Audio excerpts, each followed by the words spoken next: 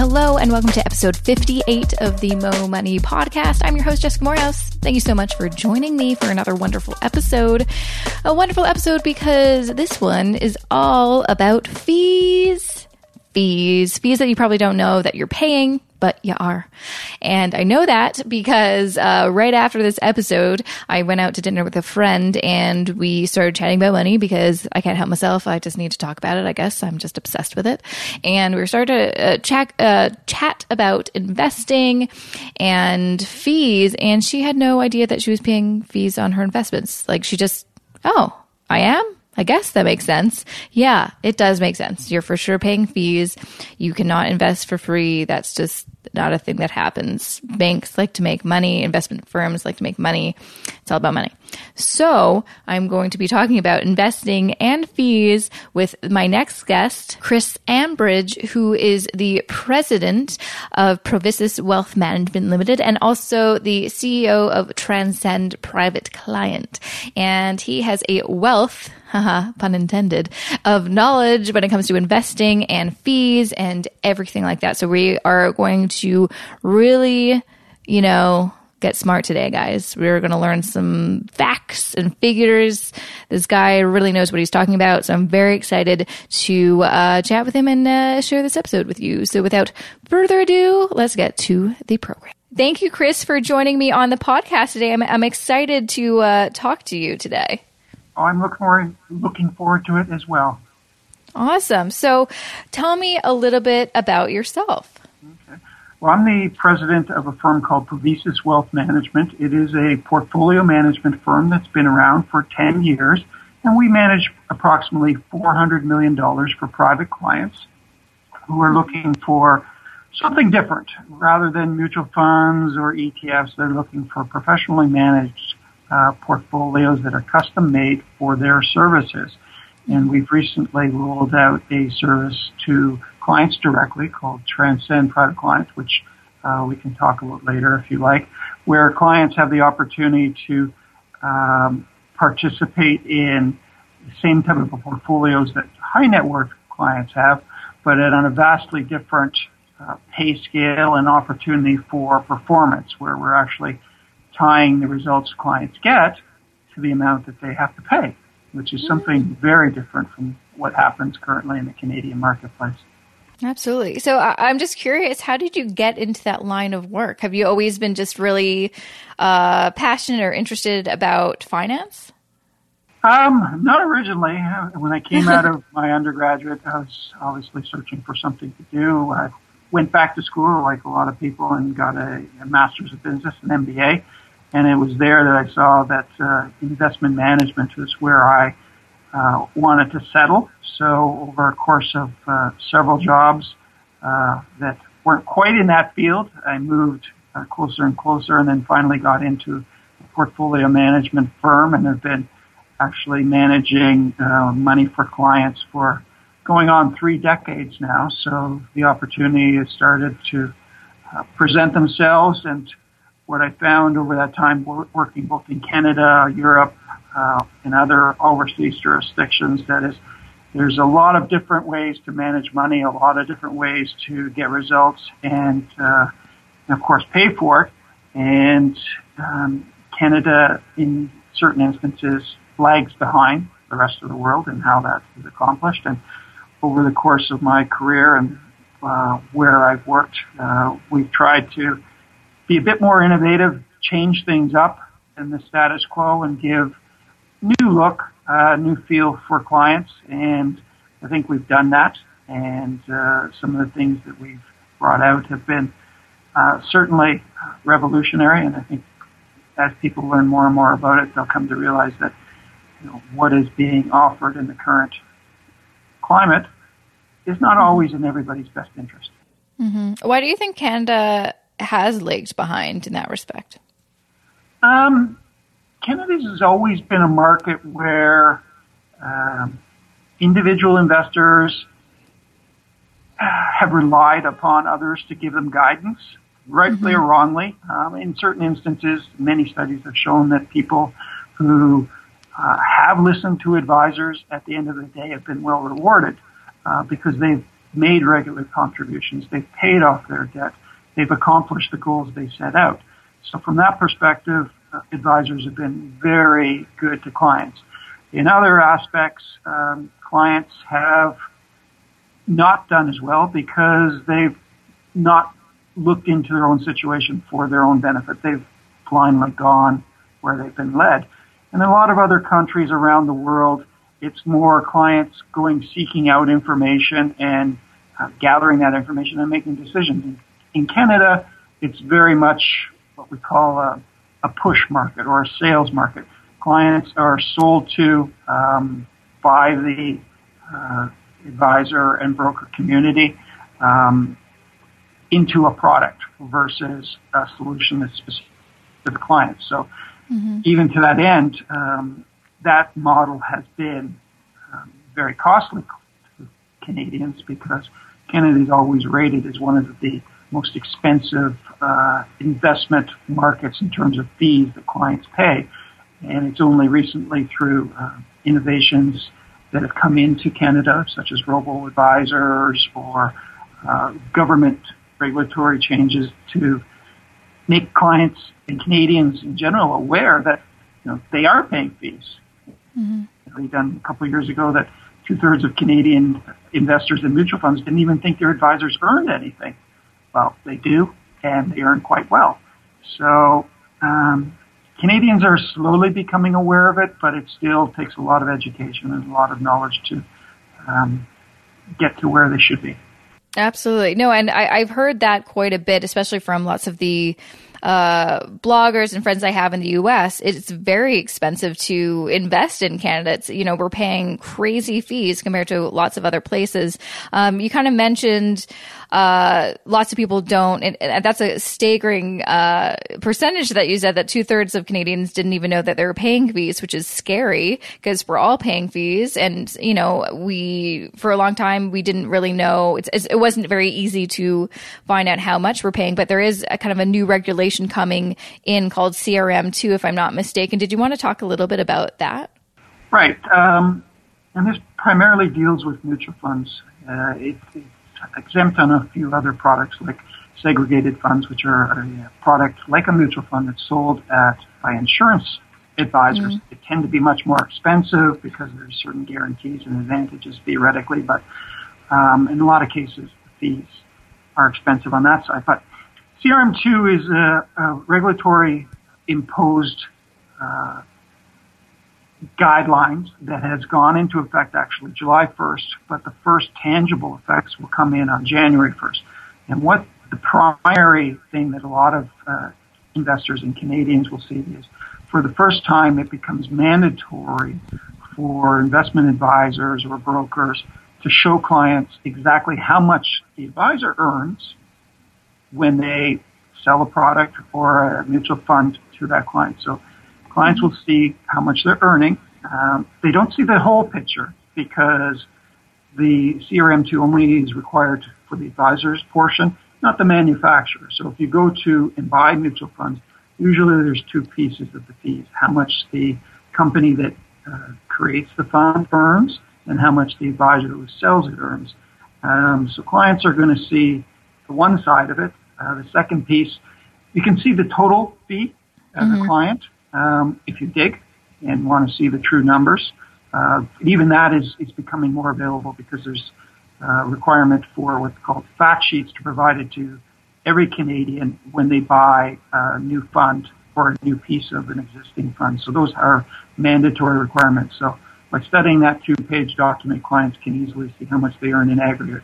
But advisors' pay is now going to be transparent. And, a lot of advisors out there do very good things for their clients, and they should be paid. They should be compensated and should be remunerated for what they do. Others, however, are simply salespeople selling a service that is paying them an ongoing fee because clients pay fees based on the total assets they have on an ongoing basis. So you as an investor or a client should be comfortable that the fees you're paying, you're getting service for them. There's lots of other alternatives out there that can help you And one other thing that actually CRM2 is going to do, which is even more important, because fees is one side of the coin. The other side is results.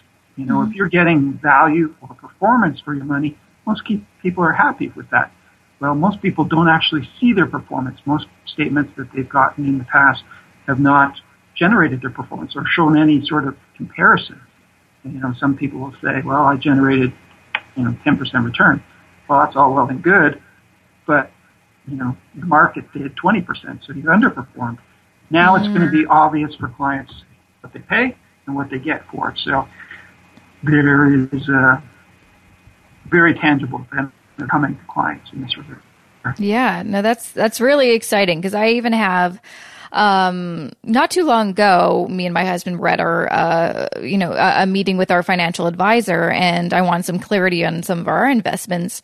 And he just made it seem very difficult to, I'm just like, I just want to know what the number is. How much are we paying for this, particular mutual fund? And he just kind of talked in circles and kept on referring to, well, it's this percent, but it just wasn't very helpful what he was saying. I'm like, no. And so I'm glad this kind of regulation is coming into play, because there should be more clarity, and it should be, people should know, not just how much they're paying for something, but also, what the results are, not just how much, if your return is this, but no, your return might be 10%, but if everyone else is making 20%, then you're not doing so well. So I'm glad this is coming into play. When exactly is it rolling out? Has it started to, or it will be soon?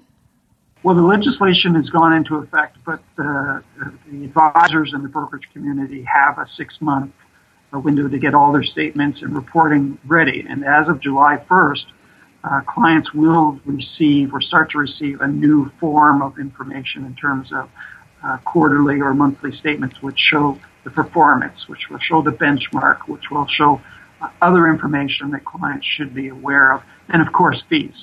Mm-hmm. Now, one thing I should mention on the fees that advisors receive, it's the total gross fee, and that doesn't all come to advisors, because like everybody, an advisor has costs, like they have a dealer or a broker firm they work for that takes part of their fees to cover expenses. So to say an advisor earns 1% or 1.5% is not completely fair, because there's other hands that take portion of that. But it's something that people should be aware of. If a client is more substantial and they have hundreds of thousands of dollars or $500,000, fees become important. Not just absolutely, it's a lot of money. Well, and that's up over time too. Yeah. If you look at a fee over a long term, say you take a 2% fee on $10,000, that's what, $200 a year. That's every year for the next 30 years until you decide to retire. Well, 30 times 200, that's $6,000 you're paying in fees. That may be worth it to you, maybe not. You have to make a decision and make that an informed decision. Absolutely. I wanted to kind of chat about what the different ways advisors are compensated. I feel like there is a big gap. People, first off, don't know that they're paying for lots of the investment products that they're getting, but I don't think they know the different ways their advisor might be compensated. I know I did, obviously research before we went with our advisor. I asked him straight up, how are you being compensated? So I know kind of what your motivation is for pushing certain products. So do you want to kind of explore some of the different ways advisors are compensated that we should all be aware of? Well, I mean, you can start with the bare bones. If you go to buy a stock or a bond directly from a broker, you're charged a commission. And that is spelled out, or should be spelled out, whether you're at a discount brokerage or a full-service brokerage like one of the banks type thing. So they'll tell you exactly what you charge. So it's on a per-trade basis based on the number of shares and the value. Then you can look at things like GICs. When you go to a bank or a credit union and you're quoted 2% on your 5-year GIC, you think, okay, that's fair. Well, really, you're paying a fee on that because the underlying bank or whomever takes something. Their earnings. So clients think they're not paying for JCs. Well, they are. You look at, I guess, the biggest service is in Canada, mutual funds. Well, mutual funds, there is what's called an MER, which is the manufacturer's expense ratio. So that's an ongoing recurring fee that's deducted on mutual funds basically every day that your monies are invested. So that's part of the fees that the advisor earns, the manufacturer earns. There's even government taxes in there. It wasn't too long ago that there was no HST on mutual funds. The government changed that, and now you pay taxes on your retirement money that a lot of people pay. Even in the mutual funds, there's certain fees that aren't readily available, like trading costs, which are costs that clients have to bear, or marketing costs, which are not at the top line report. So some people have to dig deeper. Some clients will get what's called financial planning fees. So, for example, you go and get perhaps a lower cost fee from a mutual fund company, but the advisor is paid directly. So you want to have consultation fees on how to set up your estate, or start saving money for your children's education, or purchasing a house down the road. They'll charge a direct fee for you. So various fees in that regard. And the thing to also remember is different fees have different tax treatments. So the fees, for example, that you pay on a mutual fund are not tax deductible. Right. Whereas if you come to a portfolio manager, the monies that you pay for fees for open or corporate or non-registered accounts are tax deductible. So not only are you getting perhaps a more sophisticated service, you're generally getting it at a cheaper rate. So there's fees everywhere. The question is, how are they displayed to you? How are they charged? You know, even people think, for example, ETFs. You know, ETF has been a growing phrase and a growing sales area. It's reached $100 billion in sales in Canada, $2 trillion in the United States. The tagline is they're very inexpensive. Well, the reality is some are very inexpensive, some have a higher cost, and people don't even imagine. For example, on an ETF, the idea is an exchange-traded fund is designed to track an index. So by paying that fee, you expect that index's performance. That's the premise. Unfortunately, because of the way the monies are managed, there's usually a discrepancy, excluding fees, from the underlying performance. So the manufacturers, through no fault of their own, but to create the ETFs, are impacting a client's performance because they're underperforming the results. So there's all these little, not costs or fees, but costs to the client. And people just have to be aware that, you know, sticker shock is one thing, but what actually you're paying is another thing in a lot of cases. Now, that's interesting you bring up the tax thing, because I didn't ever think that I was actually paying tax on those fees. That's something that I just never even thought about.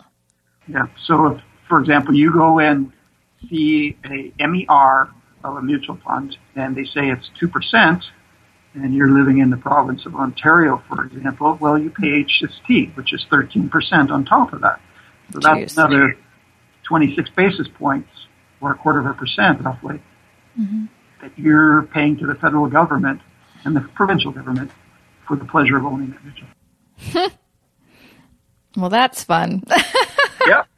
There's no escaping taxes unless you're very good with your money and manage your money appropriately. So you want to manage your money as it's tax efficient. You know, a lot of people are concerned with fees, but the best way to minimize the fees is prevent taxes from being taken. So top up your RSP, maximize your TFSA, do RESPs, invest your money in a tax-efficient way. So your registered accounts should have your fixed income, which are the most punitive tax vehicles in the country, and open accounts should have equities. Right there, you're in that one little sentence or structure, where you can save a lot of money. Absolutely. more than any fees at all. So, yeah. Sorry. No, you continue. This is very fascinating. I'm learning a lot. Yeah. So, I mean, it's just people should try to learn more. They should question their advisors. They should be aware that there are things to do beyond just buying a mutual fund and socking it away for 20 years. Mm-hmm. By asking the questions and learning the responses from somebody who hopefully knows what they're doing, it's better off at the end of the day. Absolutely. So speaking of fees, so the wealth management firm that you work for, you are doing a kind of a different type of fee structure. It's called the Transcend pay for performance model. Did you want to kind of talk about that? Because it's something that I've never really seen before, and it seems pretty interesting. I believe we're the first to put it in full force across Canada. Part of the reason is because of what we're doing. We've basically come to the conclusion that we know that we can generate substantial performance for clients and do better than a preset benchmark or gauge to say how well we've done.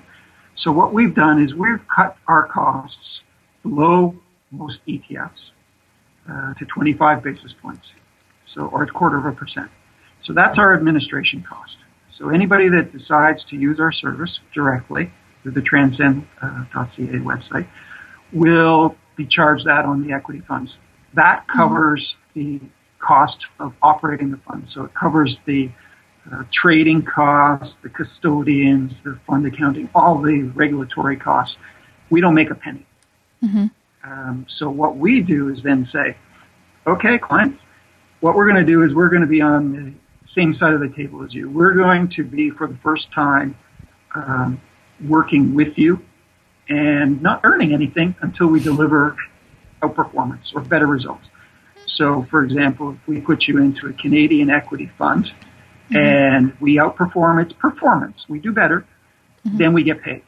So every quarter, we will say, okay, the Canadian stock market was up 10% last quarter. Well, Transcend's funds were up 12%. So we outperformed by 2. So clients get to keep all the performance up to the 10%.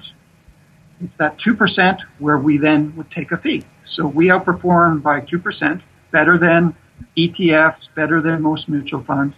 So we'll take a percentage of that 2%. So we'll take 20% bonus, if you will, of how much we outperformed. So that way, by delivering results to clients where they see positive success, we earn our money. And that's revolutionary as far as I know.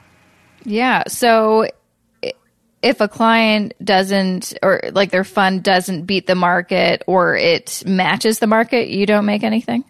We don't make anything. Oh. Well, I guess it's in your best interest that they perform better than the market then. Right. And a lot of people can try and do it because that's everybody's goal, is to add value. But we do it without taking risks. So we're going to match the risks. We're not, trying to shoot for the stars here. We're trying for doing, little incremental gains every day and add some value. We're not cowboys or shooting for the stars, as I said. So it's a different part. When people start to have it. And the funds that we use in the Transcend side have been available for 5 years.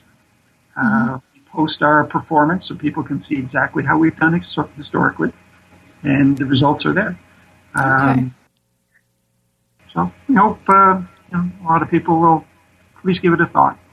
Yeah, no, definitely. Sounds very interesting. So you mentioned a couple of times the type of, what type of clients should approach you and kind of look into this Transcend pay for performance model. You kind of mentioned that you deal with kind of high wealth clients first. Right. And as we've evolved over time, a lot of our emphasis has moved from the $1 million clients down to clients that are accumulating wealth. They're growing their retirement funds, or they've come into some assets or they have some liquid money. We're not. A lot of robo-advisors will take people with $5,000. Because of the way we are structured, our minimum is only $50,000.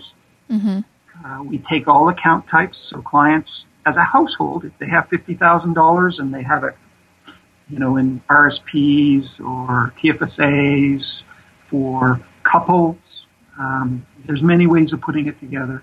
Mm-hmm. That's the minimum to get into the structure. So obviously it's not for everybody, but mm-hmm. it's for people that have gathered some assets and are looking for a different solution. So it's kind of not for the people that are just starting out, but people that have kind of built up some wealth and want to graduate to kind of something to the next level, kind of get to the next level with their investment. I think so, yeah. If you look historically, mutual funds have always been the starter speak mm-hmm. for most people, because you can get in with $1,000, $5,000, whatever the fund company is setting as their minimum. And as you've accumulated wealth, then you start to look at other solutions, whether it's a stock portfolio or private clients or hedge funds or those type of structures. So it does require more wealth to move into those more selective vehicles. The robo structures are there for clients that want to start, but even then, the costs are not bare bones. Mm-hmm. Still a lot of mouths to feed in that process.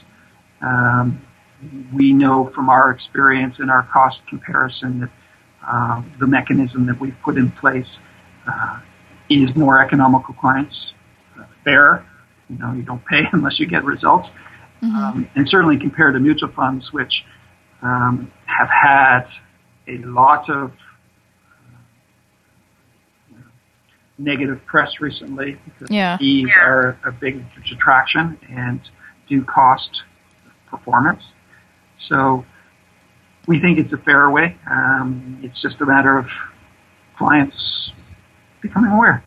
Mm-hmm. No, absolutely. No, I'm so glad that we got to talk about fees in depth for this episode. It's something that I think a lot of people, it may not be like a sexy topic exactly, but I think it's super, super important because I don't think people, realize they're paying fees or realize how maybe their high fees that they're paying are really affecting their results and the money they could be making on their investments. Absolutely.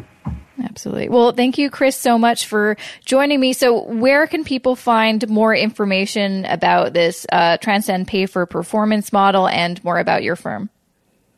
The Transcend Pay for Performance has its own website called transcend.ca. Mm-hmm. It is a place to start. It gives you a lot of beginning information. There's a lot of articles and content. There's also videos of how the structure works, so it's transparent. Performance is there. The way we work is every client that comes to us will have an in-depth conversation with a registered portfolio manager who will take them through a questionnaire, build a specifically tailored investment policy statement outlining the best way to build their portfolio, show them exactly what the fees are. Transparency is paramount at this stage, and just because fees are required to be shown, they should be shown in every aspect, and clients should be educated too as to what their results have been and how they've been arrived. So, start at transcend.ca is the perfect place to look and learn more. Fabulous. Oh, well, thanks again, Chris, for chatting with me and sharing some of your knowledge about this crazy finance world. Okay, my pleasure. And if you have any other questions or want clarity, happy to answer whenever I can. Thank you very much. And that was episode 58 of the Mo Money podcast with guest Chris Ambridge from Transcend Private Client. And of course, he mentioned the website if you're interested in learning more about their pay for performance program that is very unique. All you have to do is go to transcend.ca. That's spelled TRANSCEND. Transcend.ca. All right, you got it. And of course, make sure to check out the show notes for this episode. I am going to break down what we talked about in this episode. If you kind of just want a bit more clarity and just, kind of remind yourself of what we talked about, check out the show notes, jessicamorehouse.com/58. And you know what you should do right now? You should give me a rating or review. If you're not comfortable giving me a review, that is totally cool. All you have to do is give me a rating. The little stars makes my heart, feel 10 times bigger when I see that. Or if you're feeling a bit, spicy and, I don't know, in a good mood or whatever, and you really enjoy this episode or just my show in general, leave me a little review. That'd be kind of cool. And I'd give you a shout out, read it out on a future episode. So I will see you back here tomorrow because I have a new episode for you. It is not part of my listener series. It is a very special episode though, because as I mentioned on here in a couple previous episodes, I organized and hosted my very first event called the Millennial Money Meetup here in Toronto, where I live. And it was a blast and kind of a success, guys. Not going to brag, but it was kind of a big deal. We had a full house. I had to cut registrations within 2 weeks. And we had almost 140 people and lots of you. Actually, some, maybe you're listening and you came to my event. Thank you so much. I tried to meet as many people at the event, tried to say hi to everyone. But of course, there was a ton of people. So if I didn't say hello, it's not because I was trying to be a jerk. It's because I'm so sorry. I just missed you. And hopefully I will do more events in the future and I'll be able to say hello. But yeah, no, it was a rockin' event. It's all about creating community, getting people together to talk about money, learn about money, especially us millennials. And it was a blast. I can't wait to do the next one, trying to figure out what that's going to look like and when it'll happen and all that great stuff. But in the meantime, I recorded the panel discussion I have with myself, Barry Choi, Michelle Summerfield, and Daniel Teo, who were my panelists. And now I'm going to share it with you in tomorrow's episode. So even though you couldn't be there possibly, or you were there, or whatever, you want to listen to it again, hey, I got you covered. It is going to be tomorrow's episode. So please enjoy, and I will see you back here tomorrow.